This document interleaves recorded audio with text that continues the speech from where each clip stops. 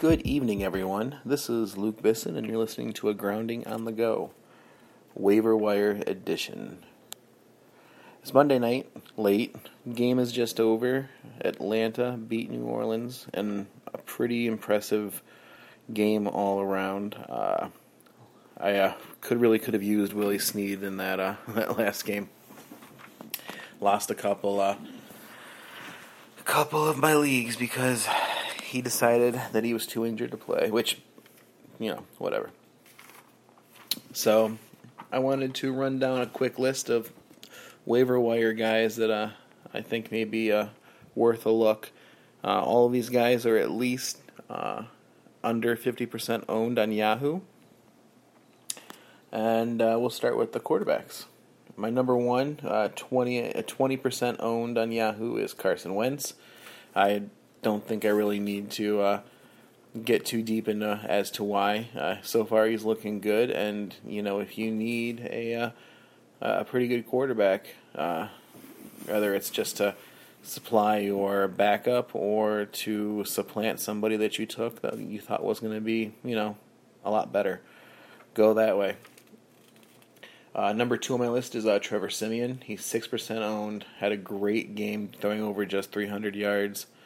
I think that he is, at least for the time being, who knows if it's a system thing, but for the time being, if you have now seen that if they need him to throw the ball, he can do it, which really came in handy considering C.J. Anderson did not have such a good game.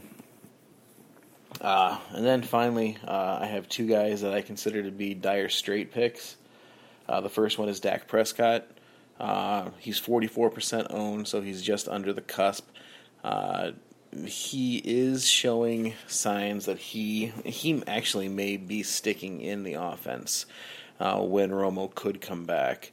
I saw a meme earlier that likened Romo to Bledsoe when Tom Brady was coming in, and you may be seeing something like that. I would hope not, just because I think that, if Romo can stay healthy, I feel that he better understands and is better equipped to handle going deeper into the season. But Dak Prescott so far has not thrown an interception. I forget the numbers. I believe he's hovering just below or just above 100 throws, passes in the league so far without an interception to start off his career. Both him and Carson Wentz are roughly about the same, and that's great. So we'll see how that goes and everything. It's obvious when you watch it that Dallas is scheming to make it easier for him, and so that may limit him when he gets against harder defenses. Case in point, looking at Carson Wentz. Carson Wentz was able to completely just carve Pittsburgh's defense, which, yes, is sketchy from time to time and whatnot, but he has what I think people also feel that Dak Prescott has, but Dak doesn't have it yet. So that's why Wentz is in my actual grabs, and Dak Prescott is in my dire straits. Finally, in dire straits, I also have Brian Hoyer. He's going to be there for a bit, and he put over 300 yards and 2 touchdowns. So it's not like he had a bad day. It was Chicago lost bad, but 317 yards and 2 touchdowns is not a bad day of work. He is owned 2% in leagues. Moving on to the running backs, we have a couple different categories for them. I have your standard running backs, isn't in the sense like the guys that I feel you should look at, your dire straits, and I also have stashes, because we have a couple of guys that are either on PUP or IR that are going to be potentially coming off soon. So I thought we'd look at them. Number 1 for me is Jordan Howard. Jerry Langford went down with a potential Achilles injury that turned out to actually be just a sprained knee. However, he's going to be out 4 to 6 weeks, and that gives Jordan Howard and Kadeem Carey the ability to move forward. Jordan Howard is 24% owned. Kadeem Carey is 1%. I have Kadeem Carey as my number 1 dire straits pickup. Number 2 on my list is Darren Sproles, with the injury with Ryan Matthews, which didn't seem that bad, but Darren Sproles made the most of it, against a Pittsburgh defense. And looking forward after him, I did have Christine Michael on the list as my actual number 1. But he's 72% owned, so he was taken off. But Rawls is also out now. So if you have an opportunity to get Christine Michael on the cheap, I would do so. Number 3 for me, though, on my actual list is Chris Thompson from Washington, with Matt Jones being there. Matt Jones didn't look half bad. However, Chris Thompson is obviously your third down back, and I feel that he actually has a place in the offense that will ultimately get you points. Moving on from there, we are looking at Wendell Smallwood. And basically this right here, 1% owned, he is basically your handcuff, it appears, between him and Kenjon Barner. But I think Smallwood appeared at least to have more ability, which based on the preseason I'd never thought I'd be saying. But I would go after Smallwood before Barner. And then the rest of them are dire straits. You have the Washingtons, both DeAndre from Oakland and Dwayne from Detroit, Alex Collins, Orleans Darkwa, and then Paul Perkins. And those last two are on the list simply because you're looking at Shane Vereen being gone, and he is on the IR now with triceps injury. And Jennings is kind of unknown still. He had a thumb issue. The latest report says he's supposed to play, but I am not sure if that's going to happen. But we'll find out as the practices start occurring throughout the week. And then finally, my 2 stashes, Dion Lewis is on the PUP, which means week 6 is when the earliest he can return. I'm not saying he's going to, but if you have an IR slot, or if you have a place where if you have a roster spot, maybe your roster is a little deeper than normal, grab him, just throw him on there just in case. No one has really taken anything. I believe the number was 3 touches for James White beyond what Blount was getting throughout his game. So if Blount's getting all of that attention and everything, if Dion Lewis walks back in, he could easily slip back into sort of the role he had before getting injured last year. And then finally, Kenneth Dixon. Once again, it's crazy out there in Baltimore. It's hard to tell, what's going to happen. So as far as who's going to be is it Forsett, is it West? I think if Dixon can come in and he can command a little more attention from the coaching staff and a little more security all around, I think you may see him start to climb up as being the uncontested starter. Moving on to wide receivers. My number 1 wide receiver for this week is 16% on Yahoo is Jamison Crowder. It's becoming very apparent to me that Crowder, especially in PPR leagues, is where the offense is going to be continuing to go as long as Kirk Cousins is the quarterback in Washington. Both him and Jordan Reed seem to be targeted quite often with Deshaun Jackson getting the long balls and the occasional in case of emergency throws. Pierre Garçon appears to be an afterthought, although he did see some work down towards the end zone in the game. So it's not like he's absolutely dead, but it's obvious that it's moving. I feel that Josh Doxson will be ultimately replacing Pierre Thomas. But after this year, Djax is gone, so maybe both of them will be gone from here, and you'll just have Doxson, Crowder, and then Jordan Reed rounding out the 3 receiving entities that can keep the offense flowing.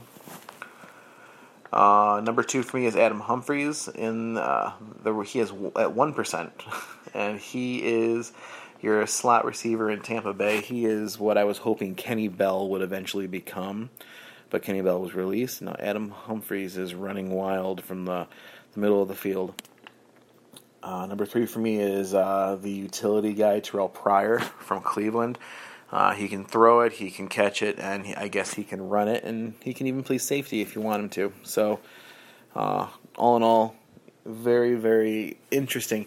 He scored second overall in points, or maybe it was third. He scored really high. I believe it was third overall in points. But I mean, he to do it though, he had to catch a bunch of balls, he had to run twice, and he had to throw 2 balls. So he involved a lot of work on his part. Now, which they may continue to do, but now there's tape on how he's doing it. Now there's tape on how they're switching between quarterbacks and everything. So maybe this was more so an opportunity just to kind of give Cody Kessler a little more time to get acclimated with weekly planning and prep work for going up against other teams. After him, I have Michael Thomas, who had a decent game today, 70 yards, a touchdown, 7 catches. Actually, in one league, he took me over the top by 1 point. So Michael Thomas saved my hide this week in a best ball league. And after him, I have Steve Smith Sr. I think that really Mike Wallace to me is the only guy that and I hate saying this, but the only guy that I seem to trust enough to be like, hey, I think he's going to do something this week, so I'll put him in there. But if you have a back spot that you need somewhere, Steve Smith still has the fire, and given him the opportunity, if he starts seeing more targets his way, he could continue to put up decent enough numbers to warrant a wide receiver 3 from time to time. The rest of the guys that I have on my list, except for I do have one more, Kevin White. He's 49% owned, and I feel that this past week with Hoyer, he took a slight step forward, so you may start to see him climb a little bit. Looking at Chicago in a nutshell, the tight end spot's going to be huge, which I'll get to. And then I think Kevin White and Alshon Jeffrey are your guys. I was really surprised that Eddie Royal wasn't utilized as much, and I'm pretty sure that was more a defensive matchup issue than anything else, but I haven't had time to watch the Sunday night game yet, so I'm not sure. Next on the list for me is all of your Dire Straits guys. I have Nelson Aguilar at 12%, Tyler Boyd and Danny Amendola at 11% owned. Devontae Adams, I think, is a pretty decent ad at 10%. Kenny Stills at 9%. I mean, Kenny Stills is still there, and having watched the Miami game a little bit against Cleveland this week, Kenny Stills is targeted a lot more often than I thought he would be. So I think he'd be a nice just grab. The only thing, though, is he's going to be very volatile. You're going to have weeks where he does good for you, especially in PPR, and then you're going to have weeks where he's not doing much of anything. I also have 2 super deep stashes. If you guys have roster spots that go really low, or potentially even if you're in dynasty leagues and these guys happen to still be there, Tyreek Hill from Kansas City at 0%, and Dontrell Inman at 1%. I think they're good to have. Tyreek Hill has been putting up, double-digit fantasy points since the beginning of the season. So why wouldn't you want to get something like that? Just maybe as your wide receiver 6 or 7 in case you need them. Dontrell Inman, they've got Travis Benjamin, they've got Terrell Williams, and then they have Dontrell Inman. So that's like the options out there. Even Antonio Gates is out for the foreseeable future, and they have Hunter Henry as their tight end. So those are the guys at wide receiver. Moving on to tight end real quick. I'll go through these a little more quickly. I have Zach Miller at 40%. I think Zach Miller, as long as Hoyer is in at quarterback in Chicago, is going to have a much more he's going to be much more frequently used. I see him seeing, maybe not so much obviously the 2 touchdowns per game, but you're going to see him getting a lot more targets and looks as as a Cleveland fan, I remember Hoyer in Cleveland, and he liked to check it down a lot. Number 2 for me is Cameron Brate. ASJ is gone, and Cameron Brate is the guy now. So it's no longer a Josh Hill. Is he going to become an actual tight end or just pretend to be one? Cameron Brate's the guy, at least for this year, and I think that he's going to do good. He's at 2%. I had Jimmy Graham on this list, thinking that a lot of people wouldn't have had him picked up already because of his injury. But after this week, I went to go look at it, and he's at 73% owned, so never mind on him. Number 3 for me then is Kyle Rudolph at 42%. And then I have a few Dire Straits guys. Ryan Griffin, the Houston tight end, looked pretty good. The aforementioned Hunter Henry, I think that in Gates' absence, he can do things. Jay Samaro from Tennessee. Delaney Walker was having some issues, and Jay Samaro saw some time. So, Delaney Walker is up there, and if they can develop Jay Samaro, now I understand it's Tennessee, but if they can develop Jay Samaro, he may be a nice value, grabbing him now and just stashing him in a dynasty league, or sitting on him hoping that he does something at the end of the year.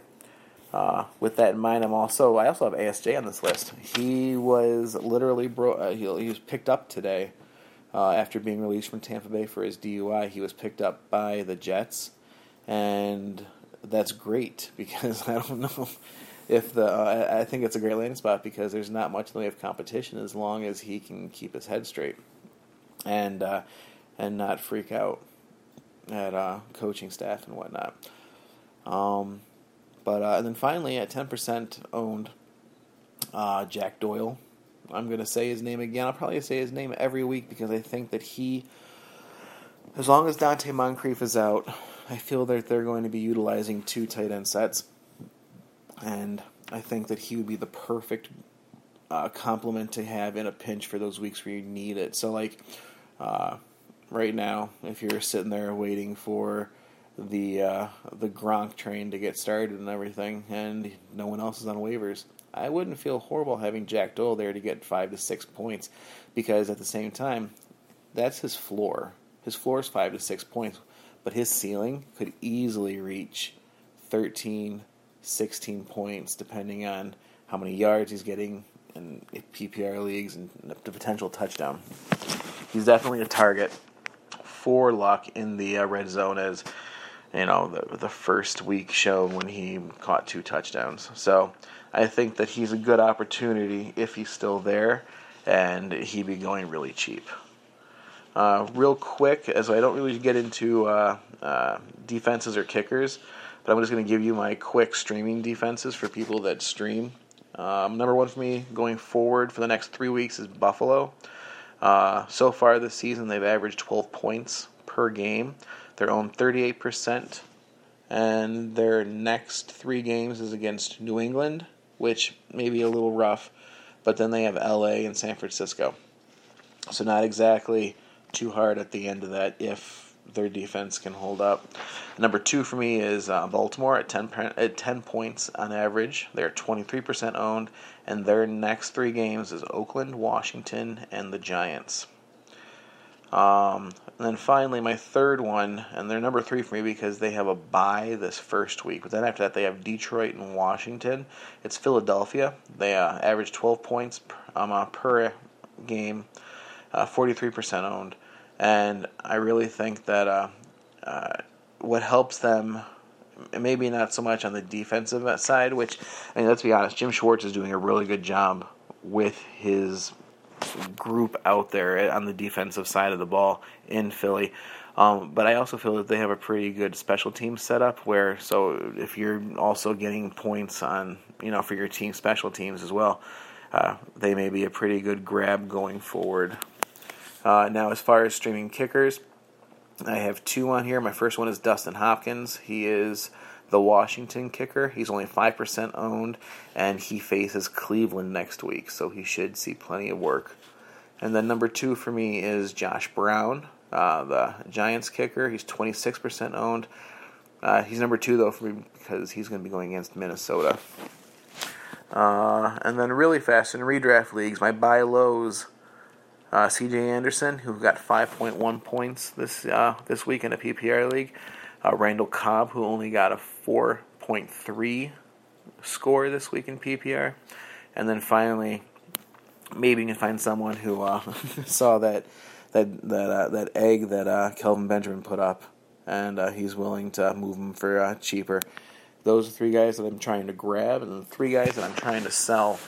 T.Y. Hilton, who got 31.4 points.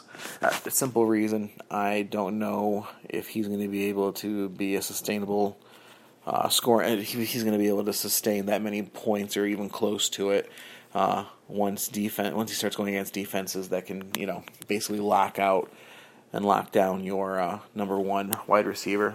Terrell Pryor for me is also a sell. Simply at 32.7 this past week. Simply put, Terrell Pryor, he did a lot of things to get where he was, or to get the points that he got. I wouldn't expect that to be very common. And then finally, Jeremy Hill. I mean, he got 21.7 points because he scored 2 touchdowns. So, I mean, good for him. And there's a lot of talk on Twitter that, man, I should have bought him last week and everything. Get out there and sell him, because if it's anything we know about Cincinnati, it's they do not have any kind of frequency when it comes to doing stuff. They're not consistent. So I would move those guys, or at least try to, for more than what you're going to be able to get a week from now. And with that, I think 22 minutes is a good chunk of time. So good luck with those waiver wires. Happy hunting, and have a good night.